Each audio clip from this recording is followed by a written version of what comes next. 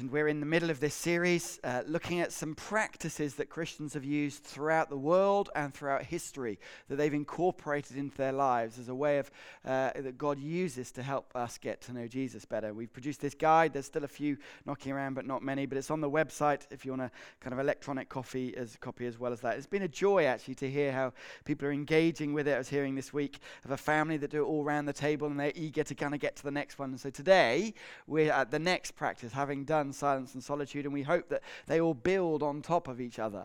And today we are looking, therefore, at prayer. Last year, a survey was done by ComRes, the well-known survey agency, in which they looking at lots of different questions. And one of the things they discovered is that over half of British adults admit to praying. Admit being the word. Some not eager to say so. But 1 in 10 of us pray regularly. In our secular society, still a good chunk of people either pray occasionally or regularly. And today, as we begin this journey for the next 3 weeks looking at prayer, there's a quote in this handbook that forms, if you like, the underpinning of it. And it's this quote: "Prayer is not something we master, but it's an act that forms us, a friendship we deepen, a practice that frees us." I'm guessing that in the room right now there are varieties with a different experience of prayer. Some have been followers of Jesus for many years, and prayer forms a real key part of our lives. But for some of us, we know that we would love to pray more, or in a different way, or in a fresh way.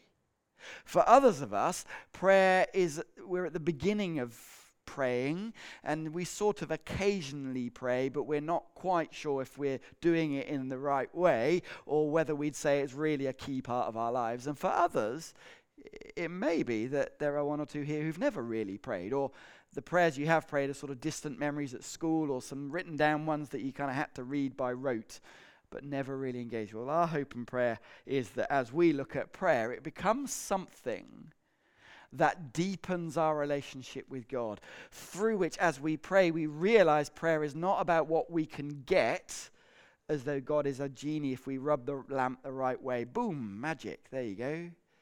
But actually, prayer is about relationship with the God of the universe. And we deepen that friendship with us. And we're reading this morning from Colossians. It's a letter that Paul and Timothy wrote to some Christians who had come from a non-Jewish background, and they'd become followers of Jesus. And the context of the letter, the reason Paul writes it, he says in chapter 1, let me read it to you. "We continually ask God to fill you with the knowledge of his will through all the wisdom and understanding that the Spirit gives, so that you may live a life worthy of the Lord and please him in every way." A well-lived life is what Paul writes this letter for, and prayer is a key component of that. I'm sure you've heard the joke about the boat captain who in the middle of a storm realized that his ship was sinking fast. And so he called out to all the crew members, "Anyone here know how to pray?" And one man stepped forward, "Aye, Captain." They're always Scottish, aren't they? "Aye, Captain, I know how to pray." With a slight English accent as well in there. "Good," said the captain. "You pray while the rest of us put on our life jackets, because we've got one missing." Prayer, as we will discover, is not something that is a sort of last resort when we've got a life jacket missing. Oh, right, finally we ought to pray. But actually, it's something that is a default go-to, that prayer is about relationship, a child spending time with their father. But how then to pray? Whether we are somebody who's prayed for years and need a little bit of freshening up, or some of us were just not sure. The words we've kind of know in our back of our brain seem alien to us, or we've never really prayed. How do we do it? And this passage that Judy read from Colossians chapter 4 gives us, I think, some brief windows of how we might pray. And the first way is this. we're called to pray with eyes set, eyes fixed, focused. Judy's already mentioned the opening word of that passage. Do you see it? Devote yourselves to prayer. It's quite a hardcore word, isn't it? Devote. What does it mean? Other translations of this use words like diligently pray or pray steadfastly, continually. And Paul elsewhere talks about pray continuously, but what does that mean? Because we have other things to do in life as well, like eat and drink and go to work and see friends and spend time with our loved ones and so on. How do we pray continuously? What does a devoted prayer life look like? Well, there's two dimensions to that word. And the first is an intentional continuity. That like the captain, or unlike the captain, prayer is not a backstop when all else fails, but is a go-to even before we put the life jackets on. That a relationship, there's an invitation to a relationship with the God of the universe as a child with their father to intentionally spend time together. So continuity is key. And intentionality about it. But there's a second dimension which is perhaps more relevant for many of us. When the word devoted is used, it means persevere. Keep going even when your voice falters. Even when you've run out of words. Even when the tears have dried up. You may have heard the story about a young girl was sitting on a wall going through the letters of the alphabet out loud, and a priest passed by and asked, "What are you doing?" The girl said, "I'm praying." Astonished, the priest said, "Well, that's funny, but all you're doing is saying the alphabet." "I know," said the little girl, "but I don't know what to pray, and so I'm just giving God the letters." And there is a sense in being devoted to prayer that it means persevere even when we have nothing to pray or the things we want to pray for are too painful to speak out. And the reality is there are some people in the room, you know that situation. There is something or a circumstance or a person you have prayed along for, you have tears, have wept for. And the circumstances you're in now is that prayer you used to pray, but you've given up because it's almost too hard. And there's an invitation in being devoted to prayer of persevering even when our words run out. As we were praying for those countries earlier, that there will be many of us that behind those words that were spoken are longings for certain countries or prayers for certain situations in the world that break our heart. And God hears those as we chuck the letters up, as it were. And so how do we do that in a way that we can fit into our lives when it's hard or when busyness kicks in? Well, there's a few things by way of kind of application for this that might help us. Try praying. It may be that you've never really prayed at all, and this is a brilliant way to begin. Just for 7 days, there's a free app or there's a website to kind of guide you through it, where it just kind of gives you some things and ways to pray. Why not try that? Or for others of us who we long to pray and kind of we do pray, but we're not sort of kind of patterned in it. How about this app? Many people find this app, PrayerMate, quite helpful. Helpful because in the busyness of life, we're so consumed by our phones that therefore our phone can remind us to pray, and it has reminders that kick up when you set the time saying, "Is it time to pray now?" as quite a helpful way to do it. And there's other resources in this booklet as well. All about setting our eyes, saying, I want to do this, so I'm determined to try and find a way in which I can engage in this invitation from God. Pray with your eyes set, focused, fixed. That's the first thing.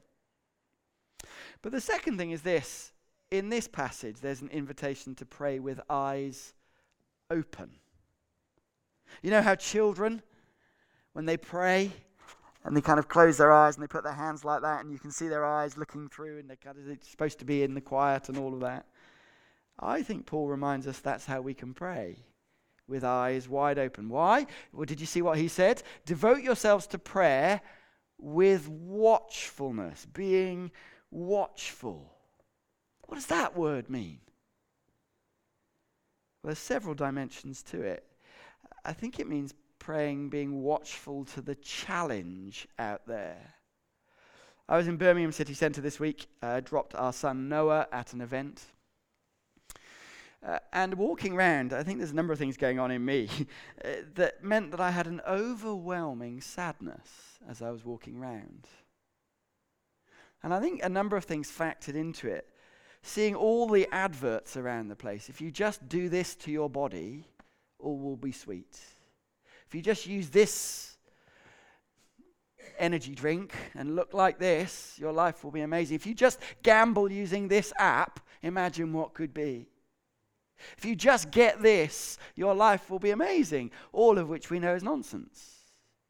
And then seeing as we're walking around, look on at the emptiness on many people's faces and the kind of distortion that people want to do to themselves.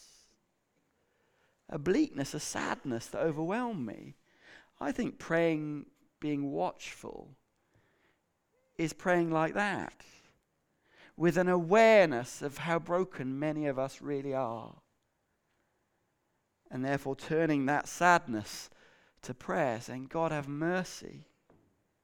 And maybe this week, for some of us, there might be an opportunity. We might want to say, this week, I want to commit.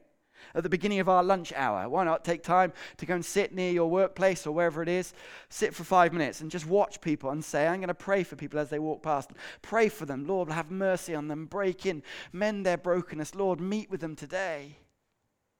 Or on the way to dropping the kids at school or whatever it might be, saying, right, I'm going to do something, so I'm going to pray when I'm at the light. Every time there's a red light, I'm going to pray, Lord, for that car there. Lord, please. Whatever it might be, that in that watchful, open eyes, saying, God, please meet that person. That's what it means to be watchful as we pray. But there's another dimension, I think, to being watchful. It's not just kind of being watchful of the challenge, but it's also being watchful about what God is doing. Keeping our eyes open to see where he might be at work. I was this week on the website of the World Prayer Centre. It's great to have Steve here. Brilliant things on that website of ways to be watchful and ways to pray. There's a section called Call to Action. You can pray for our city or pray other beyond that for our nation. They've got this brilliant thing where they put a different country for every day of the week.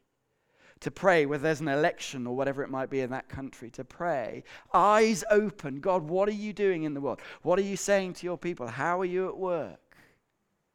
And the reality is, for many of us, we can pray watchfully, but just thinking, Lord, what are you doing in my life? Which people are you putting in my path? What opportunities are there? How we can pray. Be watchful. But I guess for some of us, the context of this book of the Bible is really important. Paul says, devote yourselves to prayer, being watchful and thankful. And in the context of Colossians, there's something really important going on. Because this letter is written to Christians who've become followers of Jesus, not from a God-fearing background. And what's happening, they're thriving, they're going well, and into their midst are being some people who've come and said, great, you follow Jesus, but you've got to have had this experience, this angelic encounter, this spirituality needs to be going on as well. And it's starting to unsettle them. And Paul reminds them that in Christ, in Jesus, you have it all. Deal done. And I think when Paul talks about praying, being watchful, there is a powerful reminder, a liberating truth that our prayers are effective not because of us, not because of the way we pray or the clever words we use or the posture we have. We're praying because we're in relationship with God. He's called us. It's because he's good, not because we are. And so therefore it can be so easy to focus on the way we pray or blame ourselves, as we'll see in a moment. Whereas being watchful when we pray means standing in that posture that I'm a child of God and therefore I have every right to just speak to my Father. Lord, please break in. And he loves to hear us. being set free from a religious duty about it, a liberating, childlike faith. So, pray with your eyes set, focused, determined. Pray with your eyes wide open. God, what are you doing around the place? But thirdly, there's an invitation here to pray with our eyes looking back. Did you notice the next word? Devote yourselves to prayer, being watchful and thankful. Thank you. And there's several ways we might be thankful when we pray. I think we can be thankful for how God answers prayer. As we look around our lives and look back in history in our lives, we can be thankful for the things God has done. And I want to suggest we can also be thankful for the way that God hasn't answered the prayers that we wanted. There are things in my life that I know I have prayed for, sometimes for a long period of time, and if God had given me those things, my life would be mayhem now, because his ways are way higher than mine. And so we can be thankful for the way God is at work as we look back. Thankful for the opportunities now. Thankful for the people God has put us in relationships with. Thank you for the people in our sphere. A few years ago, as we were moving house, packing up some papers, I'd found this A4 piece of paper that I had written a number of years previously. There was sort of a prayer/vision statement where I'd put this, God, I pray this for my life. And it wasn't kind of circumstances, like I pray that I get a wife, I pray that I ... It wasn't that kind of thing. It was more, Lord, I pray that the opportunity's here and this is what you might be calling me and all that sort of stuff. And I was deeply moved as I read through this document that I had completely forgotten it even existed. And read down this list of things that I'd written as a sort of weird ambition prayer thing. And every single one of those things had happened. In this thing that I'd forgotten, this prayer that I'd prayed years before. So we can be thankful that God is at work for the prayers we've prayed, even though we haven't yet seen what that might look like. But I know in this room right now, there will be people who say, Tim, there is one thing or several things, a circumstance, a situation, a relationship, whatever it is, that I can't be thankful for. How can I be thankful to God when this is happening or this isn't happening? How do we pray then? And I want to suggest that we can still be thankful when we pray by looking even further back. Do you see what Paul says? He goes on, and pray for us too, that God may open a door for our message so that we may proclaim the mystery of Christ, for which I'm in chains.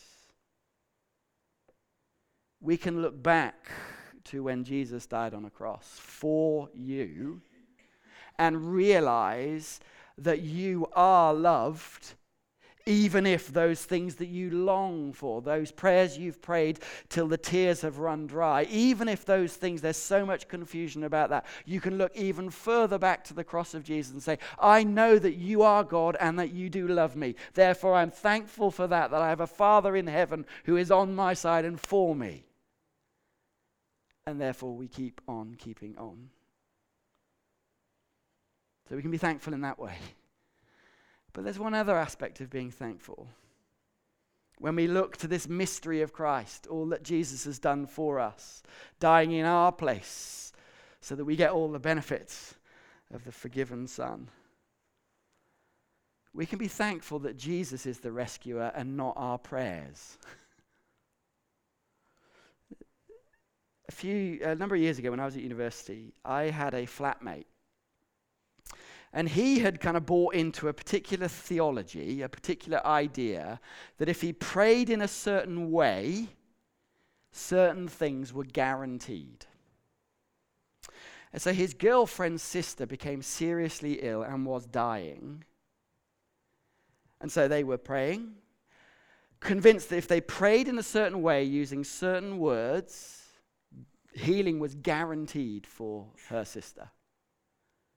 To the point that when I said, is there anything I can pray for? They told me, no thanks. Can you pray for us that we pray in the right way? Because I might pray the wrong thing. And what happened was her sister died. And not only did they have the overwhelming grief of losing a young sister, they now had the real burden of guilt that it was their fault because they hadn't prayed in the right way.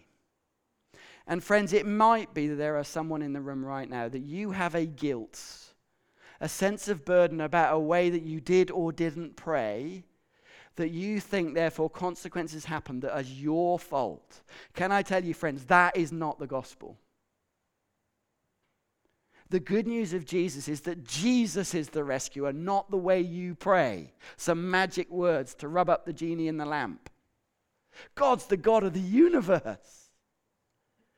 Jesus is the rescuer. And so, friends, if that's you, be free from that. There are many questions as to why certain things happen, absolutely, but free that it may not be your fault. Forgiven. Looking to the cross reminds us that it's not about us, and therefore we can be thankful, friends. So, pray with your eyes fixed. Pray with your eyes wide open. Pray with your eyes looking back. But finally, as I come to a close, pray with your eyes looking around. Do you see where Paul ends up? Having prayed, said all those things about prayer, he says these words: devote yourselves to prayer, being watchful and thankful, and pray for us too, that God may open a door for our message, so that we may proclaim the mystery of Christ, for which I'm in chains. Pray that I may proclaim it clearly as I should. Do you see how he asks for prayer? He asks for prayer for an open door. And it's noticeable, a few years ago, I was challenged about the kind of prayers that I was praying, and how many of the prayers were about me and circumstances that I want. My list to make the British dream. Rather than, how does Paul pray? Pray that God may open a door for the message of the good news of Jesus. When was the last time I prayed that? Lord, give me an open door to speak of Jesus to this person, to this colleague, to this friend, to this neighbor, to this family member. Maybe this week, some of us, we might want to say, I want to pray this week every day for that person in my workplace or that person in my family. I want to pray, Lord, please, would there be an open door to speak of Jesus for them? Because Jesus is the good news that they need to hear right now. But not only that, do you notice? He doesn't just pray for an open door, doesn't ask for prayer for an open door. He also asks, and this is really obvious, but he also asks for prayer for himself. Pray that I may proclaim it clearly as I should. And I think that's a helpful reminder that all of us need prayer. If Paul asks for prayer, you need prayer as well. So do I. And so in a moment, we're going to come and we're going to respond together as we sing. And there's an opportunity to receive prayer, for people to pray with you. And I know what it's like. Often we kind of think, well, you only need to do that if there's something really major going on. And so we're slightly embarrassed, not really sure how to do it. Paul asks in a written letter, please pray for me. And so all of us need prayer, don't we? But prayer is something where we meet with God and then have an opportunity to speak on behalf of God to others. And do you notice something fascinatingly? Look at verse 5. Be wise in the way you act towards outsiders. Make the most of every opportunity. There's a sense of, as we pray for these opportunities, that we can be the answers to our own prayer. That as we pray for that colleague, that family member, that we then are eager, with eyes open, Lord, to speak of Jesus to that person. So in a moment, we're going to respond. And there's an opportunity for all of us to want prayer. What's going to happen is the prayer team will gather over there. Judy and I will stand at either side. And there's simply an invitation as we worship. If you'd love to pray, somebody to pray with you very briefly, we'd love to do that very simply. So as we come to a close, can I invite you to close your eyes? Please close your eyes. And I wonder, is there something out of this morning that you want to commit to? A sense this week that you want to say, right, Lord, I want to spend time with you. Or maybe even for some of us, for the first time said, God, I don't even know if you're there, but I want to try praying to see what happens.